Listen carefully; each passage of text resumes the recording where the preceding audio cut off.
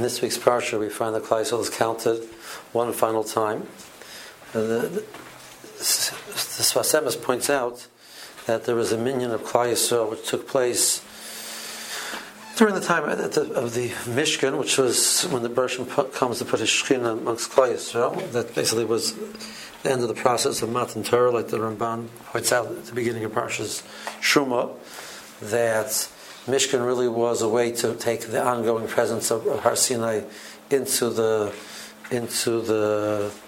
Yisrael, and now Klal Yisrael is going into the Boyei Oretz are going into Eretz Yisrael, and as the Boyei Oretz, they're counted one more time.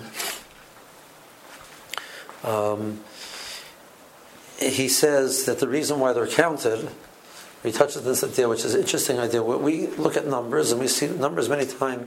The goal of putting something in numbers is you obscure the individual. There's a total of this many people. And that's a way to forget the idea of that it's many, many individual people, each one with their own issues. That's one of the issues we have with the 6 million. It's not 6 million people, it's one person killed with all the pain and destruction, and that means 6 million times over. So that's what numbers many times obscure the individual. But the Sfas Emes says over here that the goal of the numbers was to tell each person he was a significant part of the process. He has his own chelik and Torah. That was the minyan by Har Sinai, was to tell Klal Yisrael each one has their own chelik and Torah. Over here is to stress each individual. Each one has their own chelik and Eretz Yisrael. Ramban says that the minyan which took place by Har Sinai, he says it was tremendous clues for each person to walk, and they would come and they present themselves in front of Moshe and Aaron. They would get a tremendous bracha from that each person was counted as an individual. That there was a total, and Klal Yisrael has a total.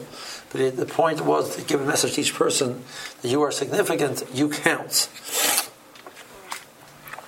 So the same thing comes true now when it comes to going into Eretz Yisrael. Each one has their chelik. So it doesn't Parshas L'chara to understand it just at a simple physical level. Each one gets a portion of Eretz Yisrael. We wouldn't need this whole process of counting. We dole out portions, and everybody get their inheritance. The thing is, taking this thought of what we had before, the Torah would indicate that there is something more to that. Giving a person a chelik in Eretz Yisrael was to say that which you received the Torah before, there's a place where you're going to take that and you're going to translate that into reality. You're going to do something with it. You're going to take the land of Eretz Yisrael and make it produced for you, because you have a role that you have to play. So it's starting with the role that a person has to play. And that was the Nesinas HaTorah. The message of that was, Rashi points out, the Russian spoke to each individual at their level. So the Noach Hashem Elokecha for Reuven was a different Noach Hashem Elokecha than the Noach Hashem Elokecha for Shimon, etc. So each person got their own personal message, because each person has their own role that they have to play, and the Torah has to give them, teach them what they have to do from their vantage point and their needs. So it comes Lamaisa to translate that into Lamaisa. The goal of Eretz Yisrael is to take the Torah and translate it into Lamaisa. Again, each person has a special role. Each person has a special chelik. So the message over here of the counting before they go into Eretz Yisrael is that a very strong reminder to each person: you have a role that you have to play in Klal Yisrael.